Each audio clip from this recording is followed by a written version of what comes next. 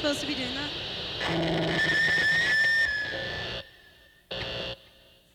Okay, sorry. Okay, we're starting now. Girls don't know!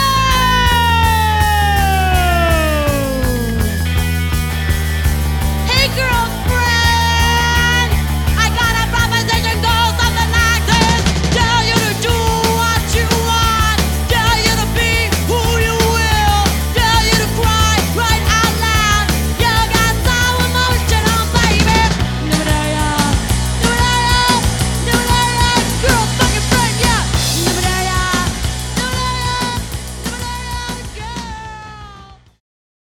Hey everyone, welcome back to Double Dare Ya. I'm Kat. And I'm Sarah. And our guest today is Daniela. Daniela is in the vegan straight edge band With War. And they also do a lot of different activism work with volunteering in the state of Washington, as well as now going to school to eventually go to med school to also help those who are less fortunate. Daniela, thank you for joining us today. Thanks for having me. All right, so we're going to start off kind of by talking about your experience in hardcore. How did you get involved in hardcore? And you know, what currently are you doing within the hardcore scene, like With War? Okay, yeah, so I first got involved in hardcore just through punk in general. In junior high, I had friends who, we all just listened to radio punk, Rancid, Bad Religion, that sort of thing. Mm-hmm. And we started going to local shows, seeing friends' bands play, that sort of thing. And then I became a teen parent and kind of withdrew from going to shows and didn't really have time for stuff like that. Mm-hmm. So I came back really from joining bands, like meeting people online, deciding to join bands with them, and then kind of getting involved in the scene through that. Okay. Yeah. So I play guitar in With War. We all met virtually. Well, I met Tish just like through Instagram, following vegan straight edge people, and they had put out a zine that I liked. So yeah, that was kind of my reintroduction to the scene nowadays. Okay. And so have you always kind of claimed vegan straight edge? Like, how did that come about for you? I didn't really start claiming it till, I don't know. I didn't pick an exact date because it was like, as a teenager, it was like an ideal for me that I don't know, I felt aligned with. Okay. And it took a while to figure out, like especially veganism as like a teenager. What is it? How do I do it? I didn't know any vegans.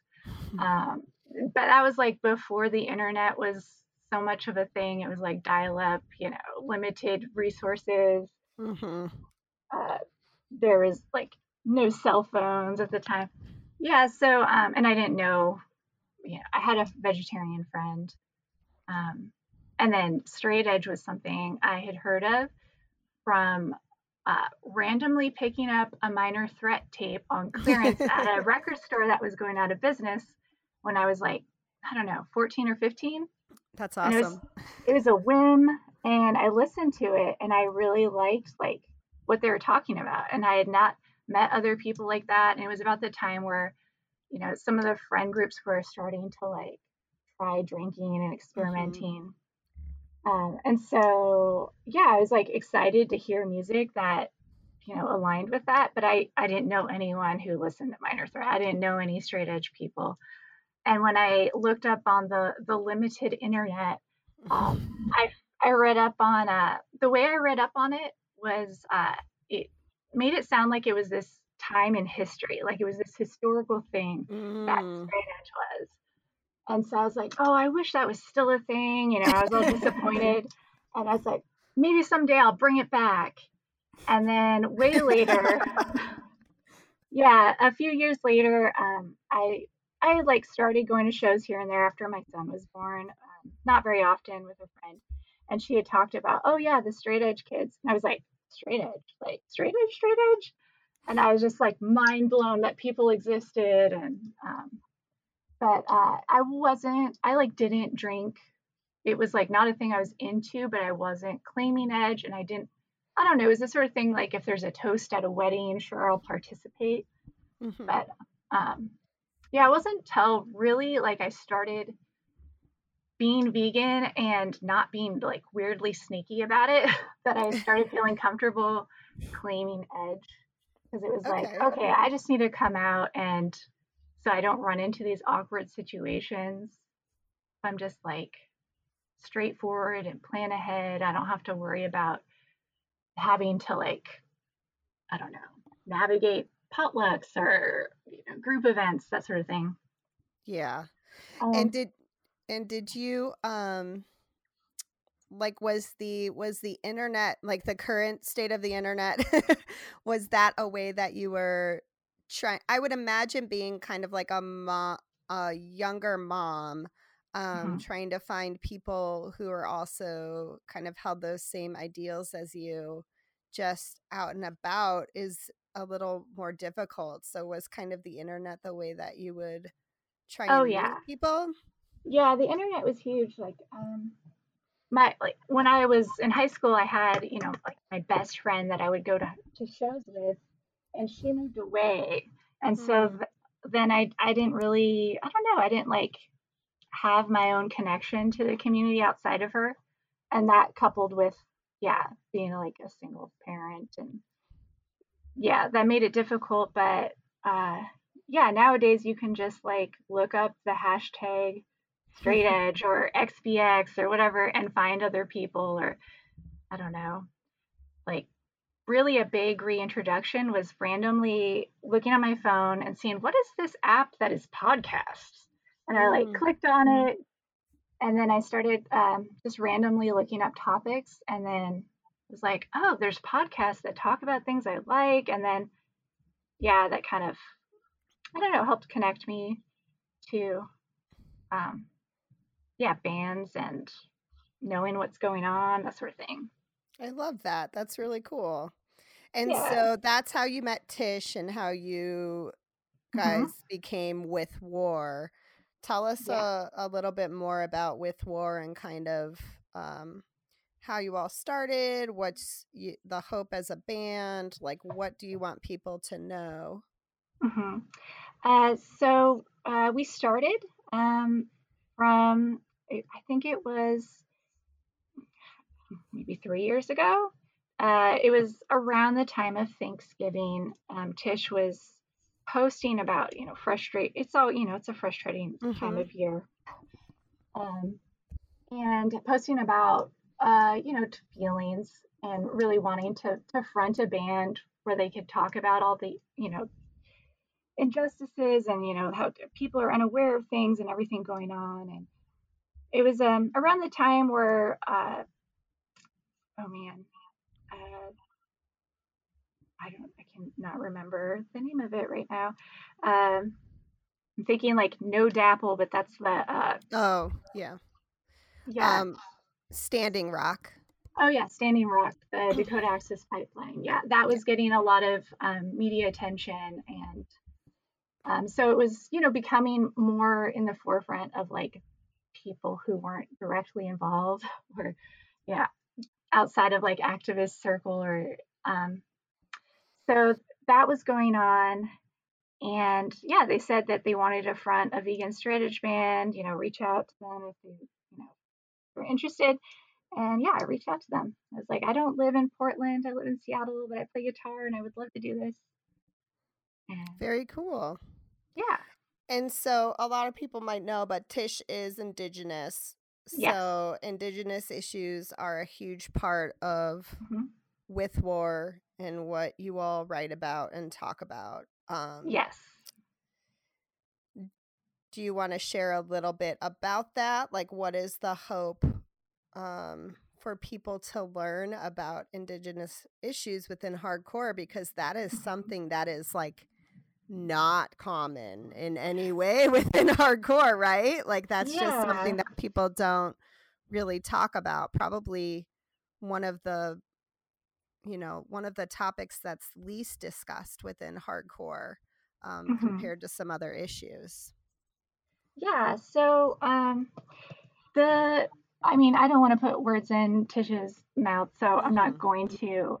Yeah. But really, it's centered around them being able to speak, like a platform for them to express their feelings and share what they are going through.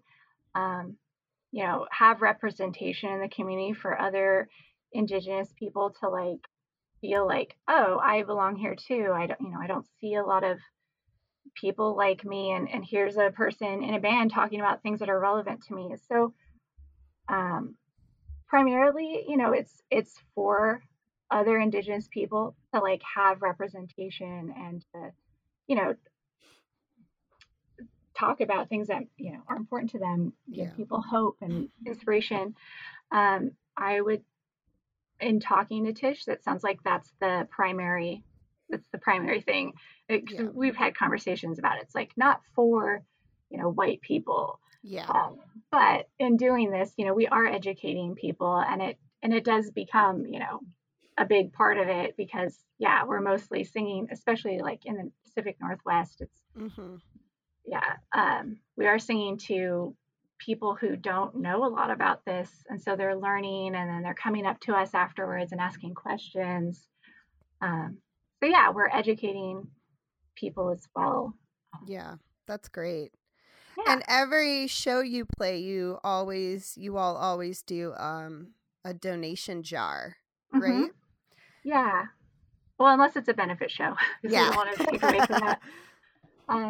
Because we're just, we're not in it to like make money. Like this is like a hobby for fun, and if we can just use this platform to help other people or help draw attention and support other causes, that's that's the primary thing. Plus, it's like super punk to do.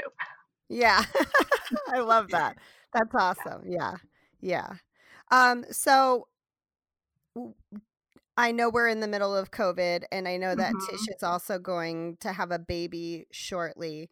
What are you all hoping to be able to do as a band? Have you talked about like the future of With War and kind of where you stand and like what you hope to be able to do? Yeah. So, we definitely are still excited to continue doing things.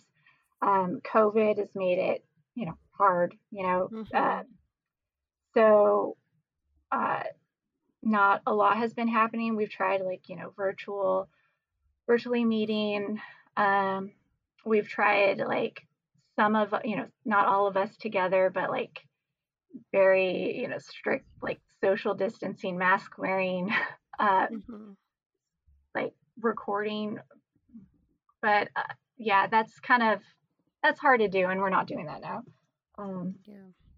So everything's just kind of, we're not wanting to start planning things without knowing what's going to happen. So, when people invite us to like book shows, we're like, we don't want to start planning hoping COVID's over when it's not over. It's just like unnecessary stress.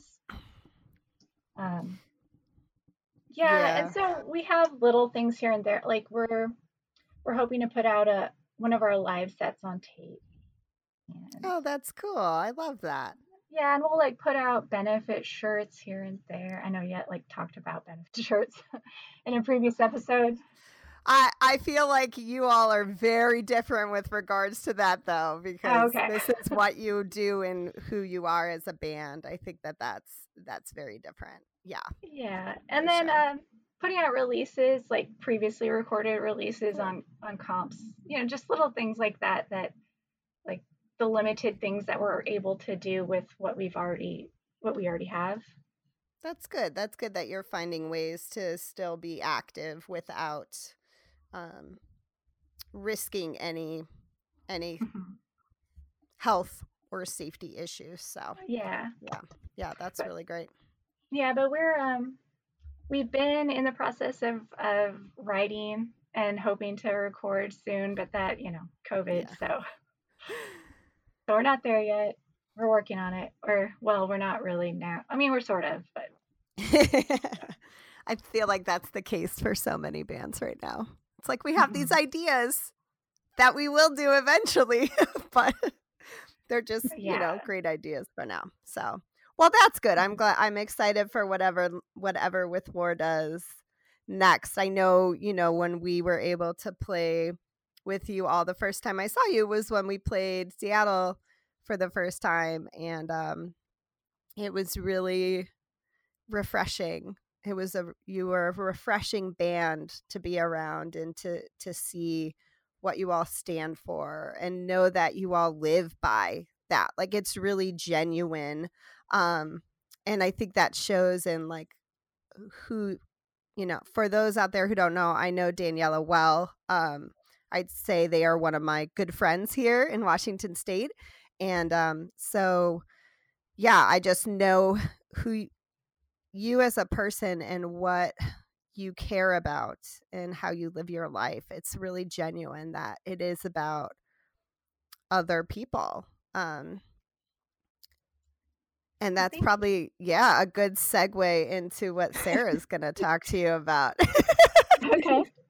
Yeah, I mean, it's from everything that I've heard and that we've sort of briefly talked about, it seems like helping other people, activism has been just at the sort of core of your life for a really long time, and your kind of activism resume is impressive. Like, you've done so much, and maybe you can just start by just telling us how that came about. When did you sort of start getting involved in activism? Okay. Yeah. So I guess it started as a teenager. One of my good friends, I think I was inspired by her. Her family was very progressive and would do volunteer work and this and that. And it was like one of the only people I knew that actually recycled at the time. I know that's not a big deal, but I remember being excited about it. And yeah, just being inspired by that. And as a teenager with limited resources like transportation, this and that, I would try things here and there, like helping my friend's grandma volunteer at a food bank, and um, then yeah, in community college, I joined a human rights student-led group. So I feel like maybe that was like my first real introduction to activism.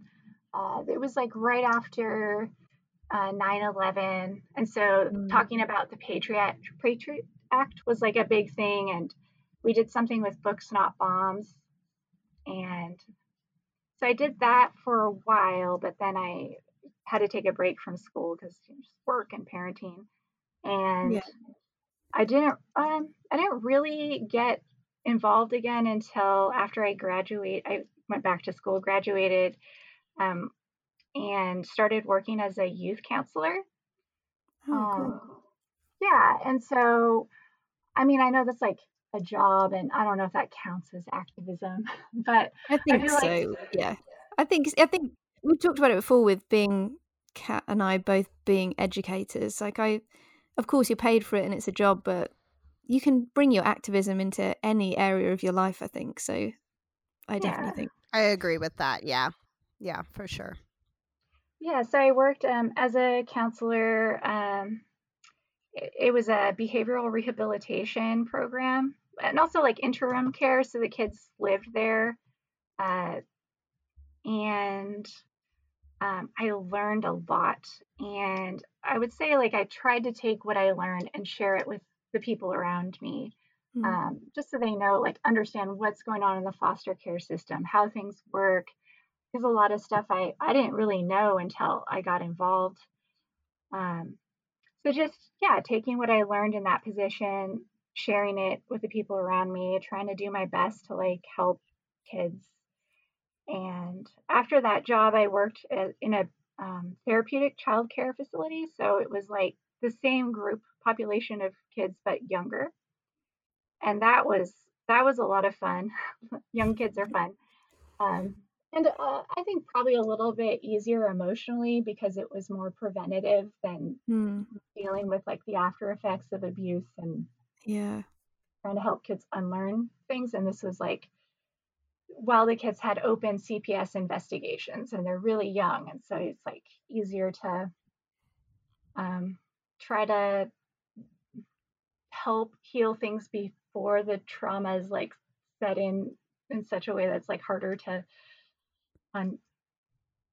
I don't No, that makes sense. I guess the younger you are, when you start trying to process and find coping strategies for those things, the kind of after effects of trauma, the better. And yeah, it must be really hard working with older children, older young people, where there's so many layers of it. Just, I guess it's more work for them and for you to process all of that. Yeah, so during that time, I would just share things with the people around me. You know, this organization's doing a fundraiser, or I would do that. And then I changed jobs, and I was working a job that was not really necessarily aligned with my, I wouldn't say not aligned with my ethics, but it wasn't a helping profession, you know. So I was trying to find ways outside of work to get involved. I started with joining the little like employee groups, like so they had a group for queer employees, and through them I started volunteering at a youth center for LGBTQIA plus youth. We would serve meals once a month, and that place is called Lambert House. It's a community center. They offer a place to stay, food, resources, like small group therapy. It's a really good organization in Seattle. So I volunteered there, and then I started volunteering with ACLU, but very loosely. Like I was on the volunteer list, and I'll help table for them, but I don't know, I wasn't like that involved. I mean, I'm still on the volunteer list, but and then it comes in waves. I think stuff like that. Sometimes you're at the front, sometimes you have to pull back a bit. It's usually the way with organizations you're involved with, I feel. Yeah. And then and then I went through a period of time where I was like, I want to change jobs to something where I'm directly helping people again. And I had been listening to a podcast that had an attorney from it was from, what are they called? It was an environmental like legal group, and they were also part of like oh man, I should have written down the names of these. But I just felt inspired by like seeing like people in the legal profession doing like work in civil rights, in like environmental work,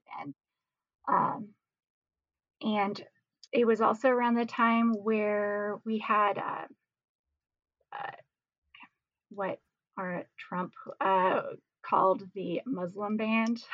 And people just like sprung into action, showing up at airports. I was hearing about like lawyers showing up and just like offering to represent people who were being like held at airports. And I just was very inspired by just seeing like, wow, this sort of thing you could do, like being a lawyer. So I was really interested in studying the law. So I started volunteering to kind of like learn more. So I started volunteering for the King County Bar Association. They have a program called Neighborhood Legal Clinics, and they offer free legal advice to the community. That's amazing.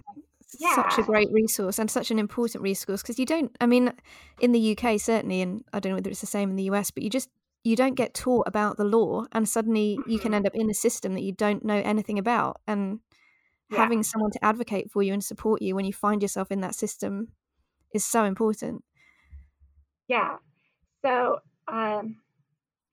So I still volunteer with them. We've had to change how we go about things with COVID, of course. So it's been switched to virtual meetings. So they have Zoom meetings. I know that limits access to people, but then it also expands access to others because Yeah. transportation is definitely a problem. Um, I know that was like a thing they always had to keep in mind is like, okay, are there bus lines close by when they're trying to find like a new location to have it? So where I was Mm. volunteering was at the local library.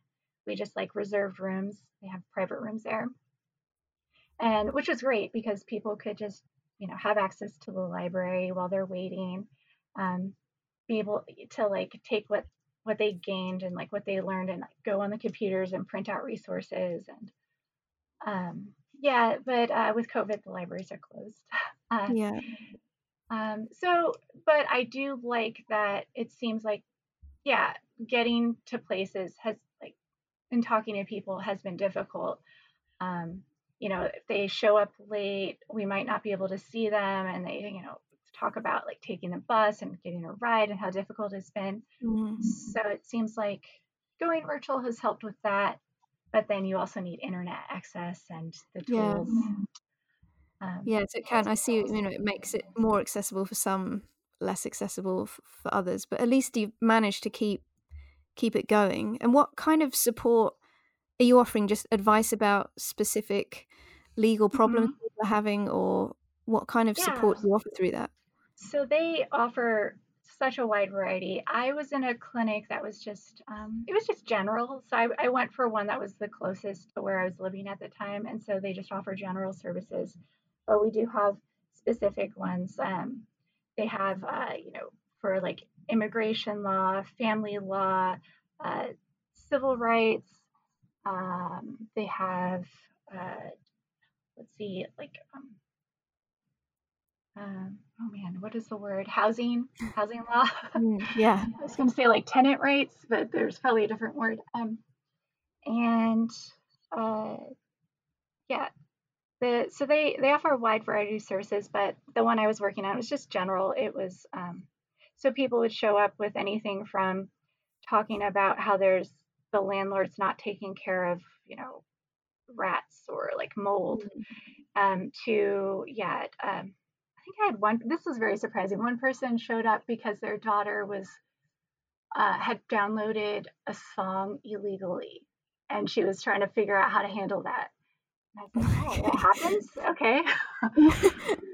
um, yeah, so a wide variety of things. They don't represent people in court, but they do offer legal advice. And then my job there, because I'm not an attorney, I help check people in, and we have a resource box. So I'll get a little bit of information about why they're there, and then try to connect them with resources, offer them like information, brochures, organizations, phone numbers, email of like who can support them in a bigger way, Yeah. because we just offer legal advice, but they might need someone to represent them in court.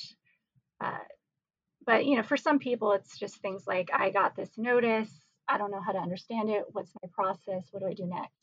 Yeah, definitely, because it's scary. Any kind of legal thing that comes through the door is really intimidating, especially, I don't have any real beyond basic knowledge of the law, so when you see something like that, it's intimidating, and I guess it's designed to be intimidating, so having resources to support when you see something like that. And has it changed over, I know the way you interact with people has changed, but the kind of, I guess, problems people come to you with over COVID, because I know there's been so much stuff, certainly in the UK, with people being furloughed or people just losing their jobs, not being able to work and not being able to pay rent, and I guess issues around housing have increased. And I just wondered whether that was something you'd notice, like more people having issues with that kind of thing over.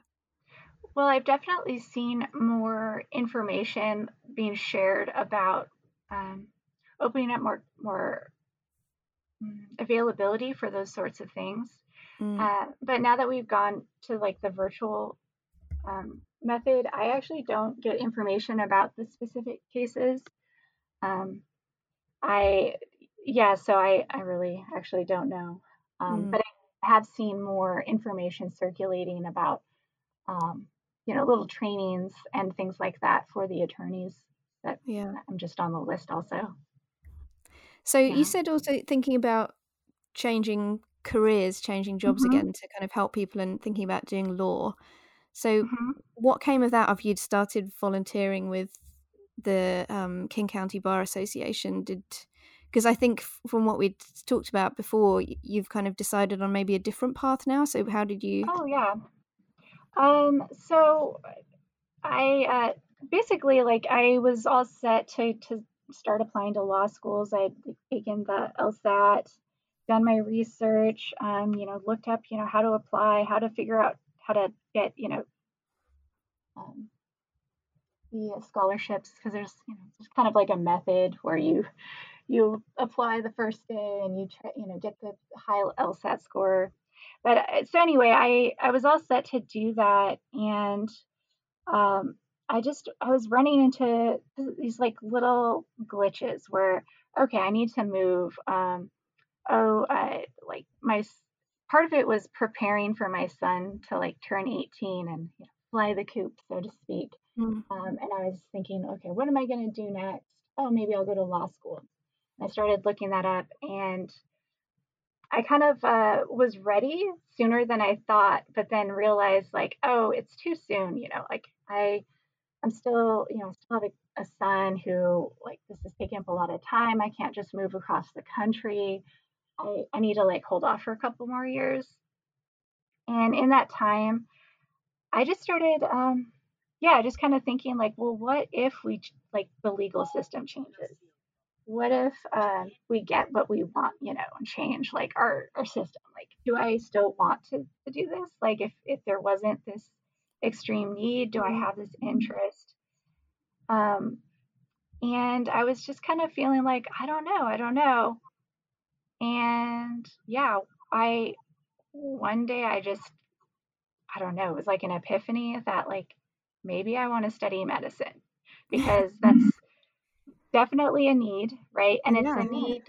it's a need now, for one, just like in a general sense, like, Mm. people need help medically, but also there's problems in the healthcare system, like discrimination and needing Yeah. a like representation, all that sort of thing. And it was also one where, like, okay, if we get the world that we want and things change, like, is this something I would still want to do? And it was like, yes, it's something I want to do now, how things are currently. And it's also something that, in a dystopian future would be very useful.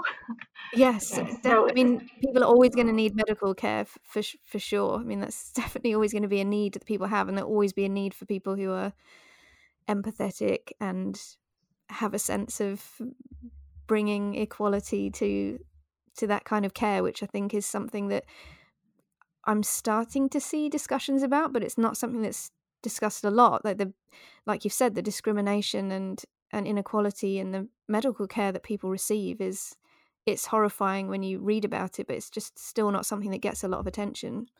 mhm. Yeah, so I mean that's my new plan, and I'm excited about, because I've always loved, well, for one, helping people, but also, um, I have this interest in science that I'm excited about. Like, oh, I get to Mm. go take chemistry and physics and biology, so I'm really excited about that. Um, and also, with COVID and having my hours reduced at work, it's just like a good time to go back Yeah, and start definitely. learning again. So do you have a sense of kind of where in medicine you want to go, or is it kind of just open at the moment and see where it takes you? It's pretty open right now. I did kind of, I know that I kind of needed to come up with like a more clear plan to be excited for. So I was thinking, I've always had this interest in brain, like the human brain science. Mm. And I thought, like, oh, well, maybe I could become a brain surgeon. I know that's like super competitive, but if that's kind of like the goal that'll get me like excited to keep studying, because it's Yeah. not just like, of course I want to help people, but sometimes I also, having things that are interesting for me to learn as motivation, kind of, it helps you with like signing up for classes and So that is like roughly the direction I'm thinking. But I'm not too attached to it. It's It more sounds like that, like, amazing. you know, well, they have that saying, what is it, like you shoot for this, what is, I don't remember what it is. You shoot for the stars, and if you don't make it, you'll be among, maybe I Yeah, have it backwards. yeah. I think I know the one you mean. I can't remember it either, but yeah, aim. I mean, always aim high for sure. Yeah. Especially if it's something that motivates you. And like, why not? I'm Hmm. pretty sure that it's worth aiming as high as you think you can get. And if you don't quite make it, you'll, in a less Yeah, eloquent I way would than whatever still, phrase we can't remember, you'll still end up somewhere pretty good. yeah, I mean, I would love to be in a position where I'm helping people. I don't have to be a brain surgeon, but saying that I'm working towards being a brain surgeon helps me get through like the kind of like drudgery of some of the classes. Yeah, Um, yeah. I think it's the same with yeah. most things. There's a foundation of kind of more boring things you have to get through before you get to the stuff that's really interesting. Hmm. Yeah, and so I've also always been interested in, um, I guess, like healing sort of things. My grandmother was a healer, and I always learned about like natural remedies, like herbal Mm. medicines, that sort of thing. That was just something I grew up around, um, and was always interested in. So this was like something that united this lifelong interest. And I know like modern day medicine is very disconnected from, well, at least it used to be very disconnected from natural medicine sort of thing. Um, but I feel like having that background will help balance. Maybe we'll see. Um, Yeah, and it sounds like it's bringing sort of several different threads in your life together, which can sometimes feel really nice and like affirming if you see all these strands coming together mhm. and leading you somewhere that feels right. Yeah, yeah, and so I'm very excited about that. Because yeah, with law school I was excited, but it just seemed like something was missing. Like it wasn't quite. It didn't connect basically all of my interests the way that Mm. studying medicine seems to. I mean, even with like looking up what you need to be a surgeon, they were talking about people who are musicians or like work with their hands. It's really helpful in surgery. And I was like, I'm a musician, you know? Check. Yeah. I mean, just silly little things that just seems to all come together with this. But I don't know. It's one of those like, I'm excited for the journey. I have an end goal that I'm also very excited about, but I'm also enjoying the process along the way. That's great. It sounds Um, awesome. And you can, I mean, come back on when you're a brain surgeon and you can tell us more about the rest of the journey. okay. Yeah. Oh, so there was another like kind of going back. There was another organization I worked with that I felt really excited about when I was uh, planning to go to law school. That I wanted to talk about. Is that Yeah, go okay? for it. So, Definitely. um, it was through the King County Sexual Assault Resource Center.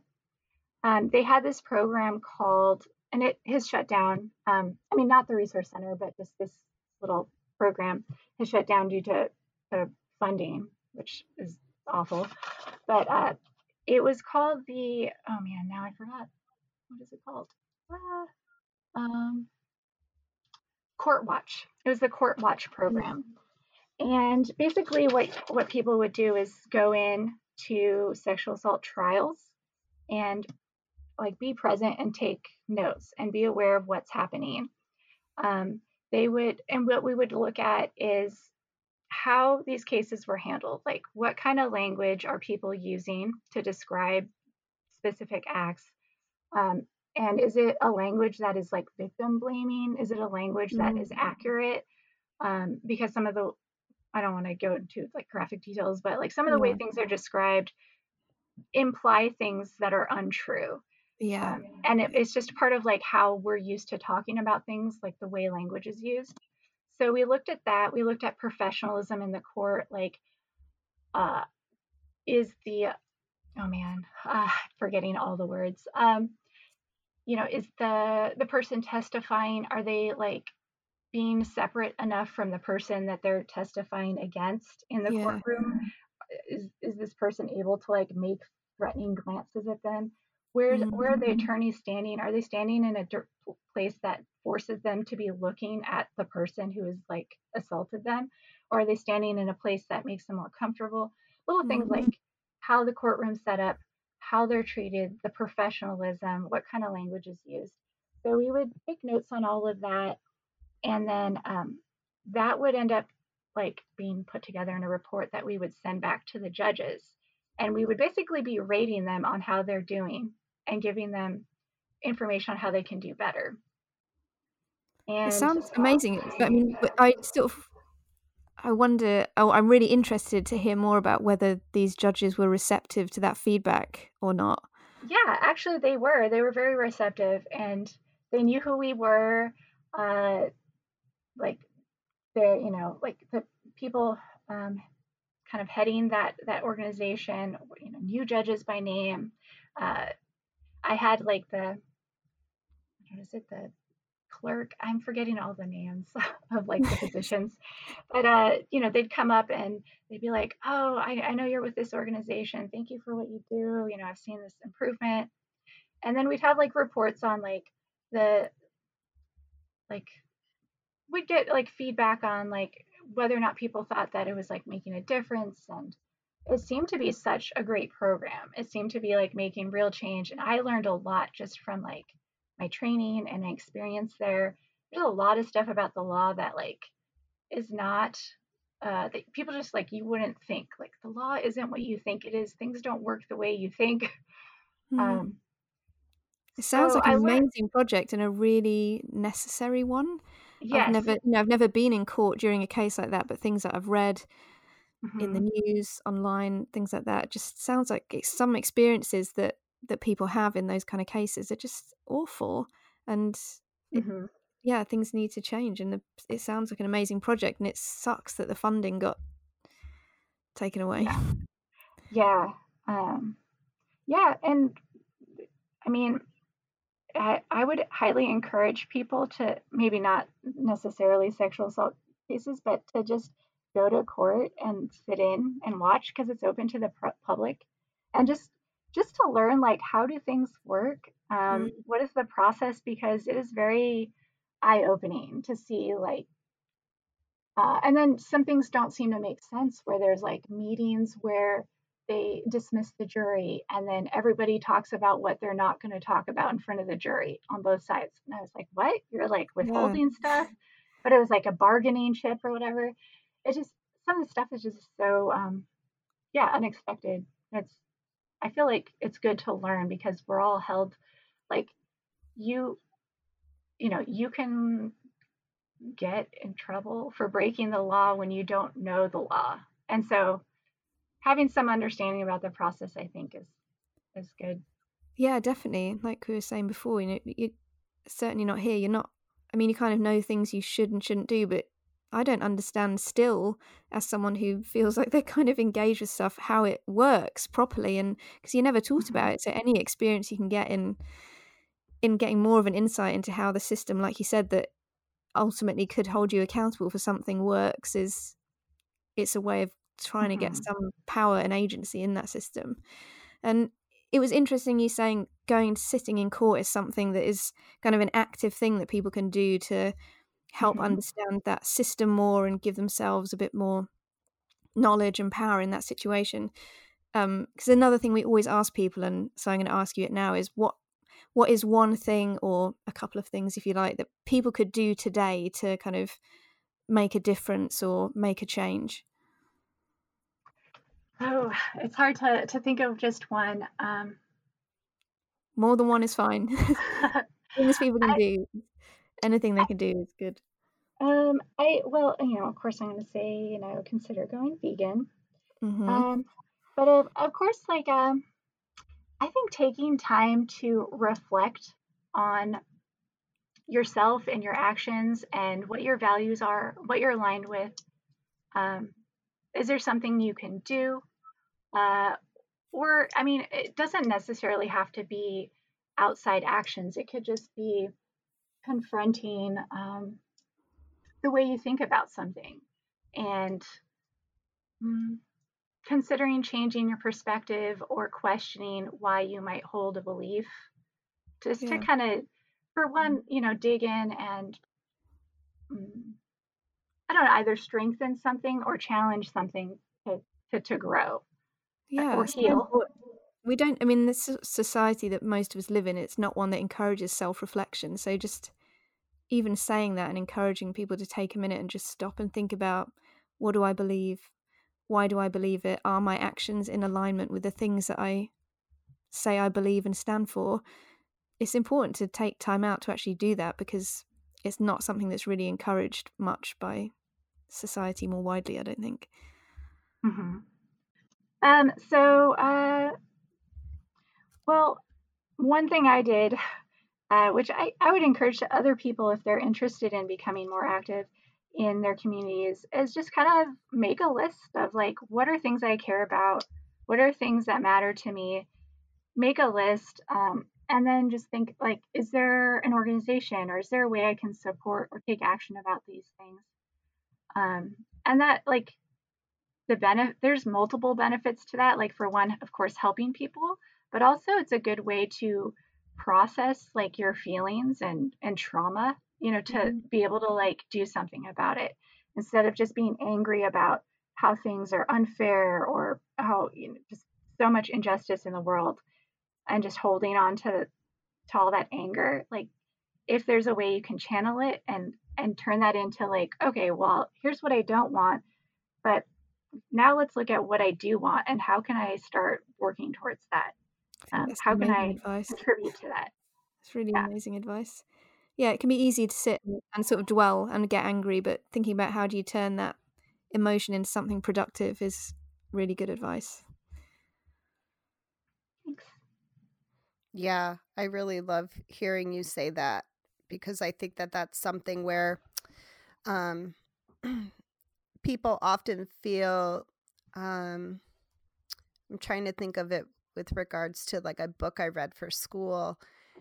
And it's like, you can do this, like, people want a solution rather than this kind of inherent change. And I feel like that's one way of doing that, right? Is by, instead of feeling like I just need a solution to the problem, it's like, how do we actively change what we are doing and who we are in a way that will produce bigger change?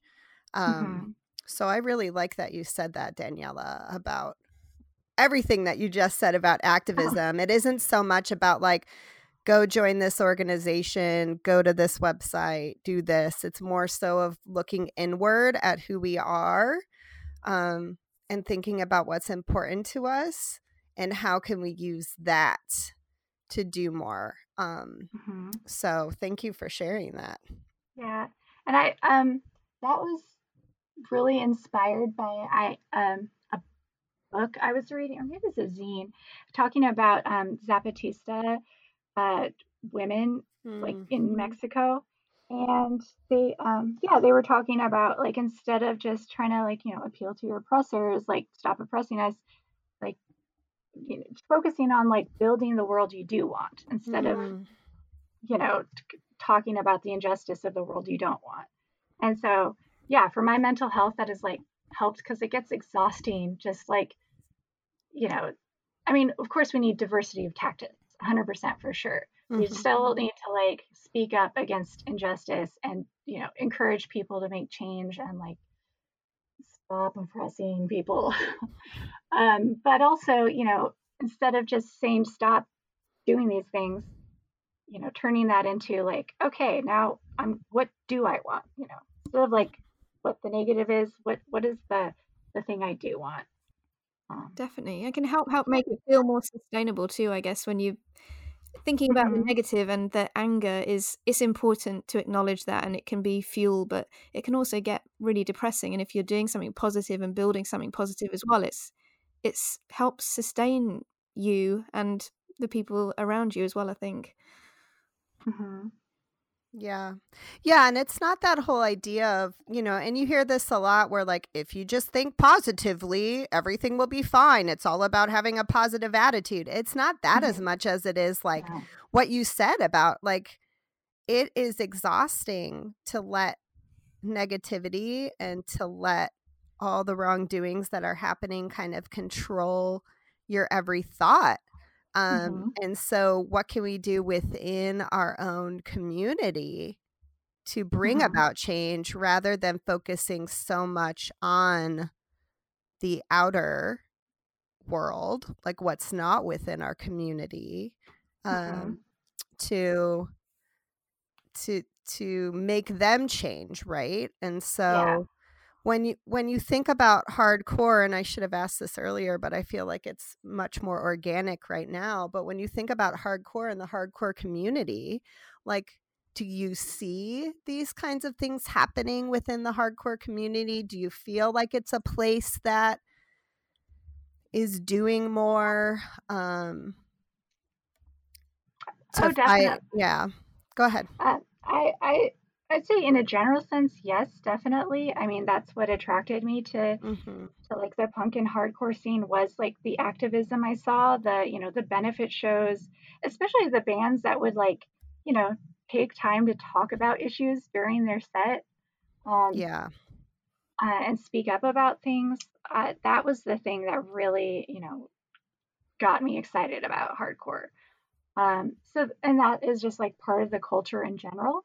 So yes, um, although things change and it's not always the case where I think it is coming back, and in some scenes it really depends on like where you are and what you Hmm. surround yourself around.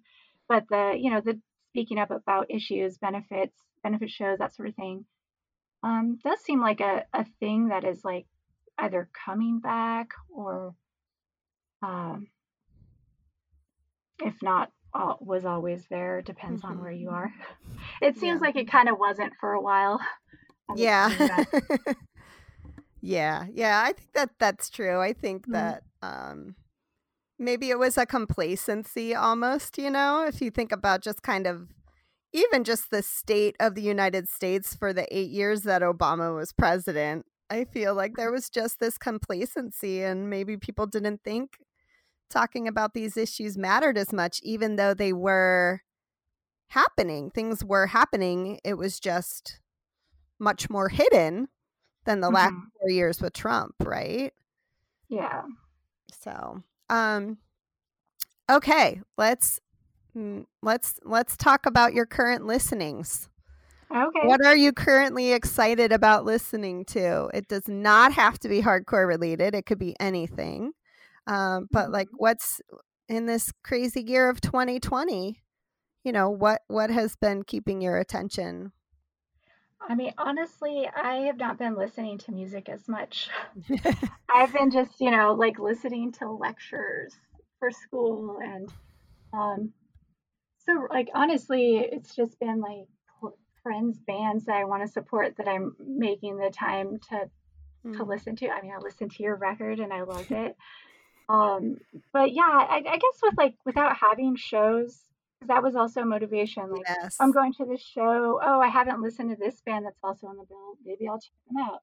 Or Yeah. after seeing them, I loved them, and then I'll like follow up and continue listening to them. But that's not happening. Yeah.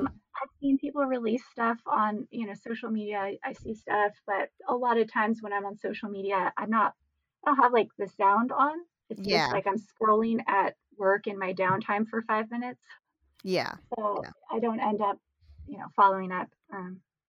So yeah, it's really and I've just been kind of like diving into school as a coping mechanism. Uh, yeah, not really listening to a lot.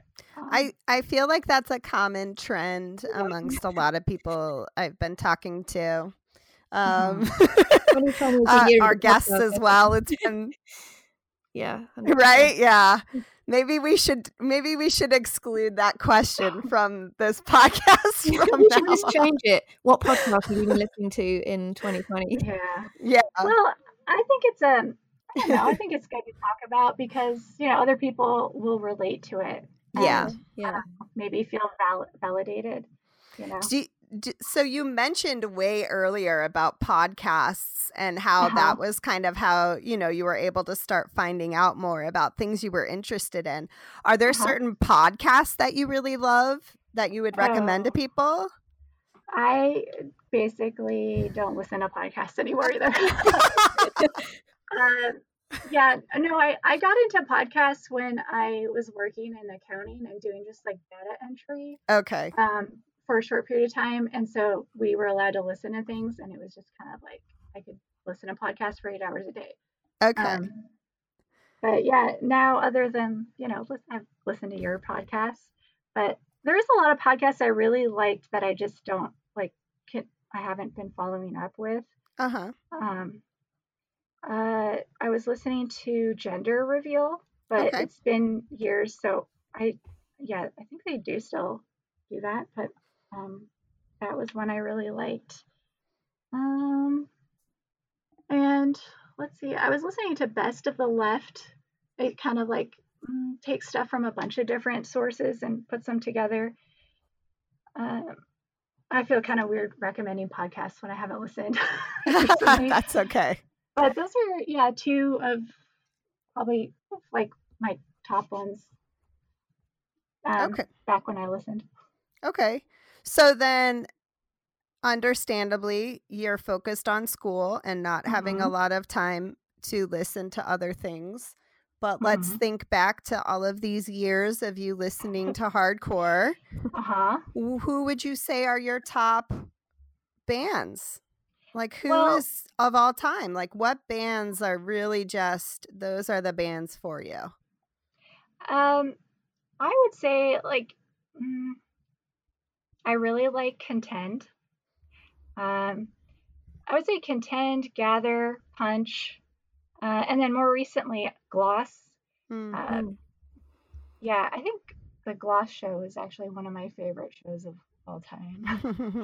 I think that has to do with like being in a space where I felt like safe and seen and all that. Because it's just like an intersection of a lot of things. But yeah, and then I don't know. I feel like as far as I know not everyone likes Youth Crew, but you're speaking directly to me. I know. Yes. Youth of Today was one that really kind of got me more interested in hardcore. Just because of the like talking about issues and all the criticisms of like Youth Crew, like Brotherhood, all this. I don't know if they really talk about Brotherhood. I don't have to think about it. I'm sure they do, but just like it's kind of this idea, and like yes, it is like kind of positive, but I don't know. I liked the attempt to be inspirational, but of course it's like a bunch of white men. But like if I'm honest, like over time, like and plus they're like bigger and easier to access if you're not like going to shows and in the scene. Yeah. So first, you don't have to like, I can see you're feeling timid about talking about how you like it. That's your own opinion, and I don't hold that against anybody. And I totally get like those older Youth Crew bands and kind of like I loved Chain of Strength. Like Chain of Strength was one of my favorite bands. So I totally get like those are the bands that got me into hardcore because there wasn't a lot of representation of people like me in hardcore bands in like the late 80s and 90s and stuff, right? And so, I mean, there was Riot Grrrl music and stuff, but like hardcore wasn't as much. So, like I definitely understand like how those are important bands. And so, and when they use, I mean, I like Brotherhood. It's a band called Brotherhood. And I think that back then it was very different than it is now. And I'm sure that, if you were to discuss those topics with older bands now, they would understand how it isn't as inclusive. And so Don't feel bad about what you like, and I totally get it. And yeah, it is nice. Like the PMA kind of bands can make you feel good and make you feel like you're in this little bit of a la la land sometimes. So, and like you said, it's good to not always be pissed. When you were talking about, what we can do to make change, it's good to not always just be angry and to think about, how can we be productive with what we're doing to make change. So I'm sorry if I've been so judgmental about Youth Crew.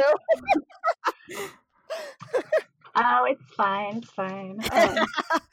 Daniela and I were going to start a Youth Crew band. We were.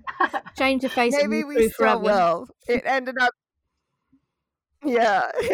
Kind of like an ironic Youth Crew band. Yeah. We were going to call it. Never mind. I won't get into that now. I want to hear this project. Maybe we still will after all of this, Daniela. I want to hear your satire Youth Crew band. I think it would be great. I just think it would be fun, But, yeah. I think it would be fun. We should still do it. Okay. Cool. Once COVID's over. Yeah, right? Get ready, 2021. Soonish. Well, woohoo! 2021. End of 2021. All right, Daniela. Well, thank you so much for being our guest today. I really enjoyed. I feel like you and I talk a lot, but I feel like just getting to listen to you talk for an hour is really helpful for me to know you even more. So on a personal level, that was really exciting. Yeah. So I think people probably will take a lot away from this episode, and so we'll post some of those resources that you were talking about when we post this episode as well, and keep us updated on med school. Okay. Yeah. Thanks for having me. You're a brain surgeon. Of course. It's been fun. Yeah. All right, everyone. Thanks so much for listening to this episode here with Daniela. We really appreciate all of your support. Our next episode will air on Sunday, December 27th. Don't forget you can follow us on Twitter and Instagram at DDY Podcast. And if you want to get in touch, let us know about anyone that you think would be great to come on. You can email us to ddypodcast@gmail.com. We would love to hear from you.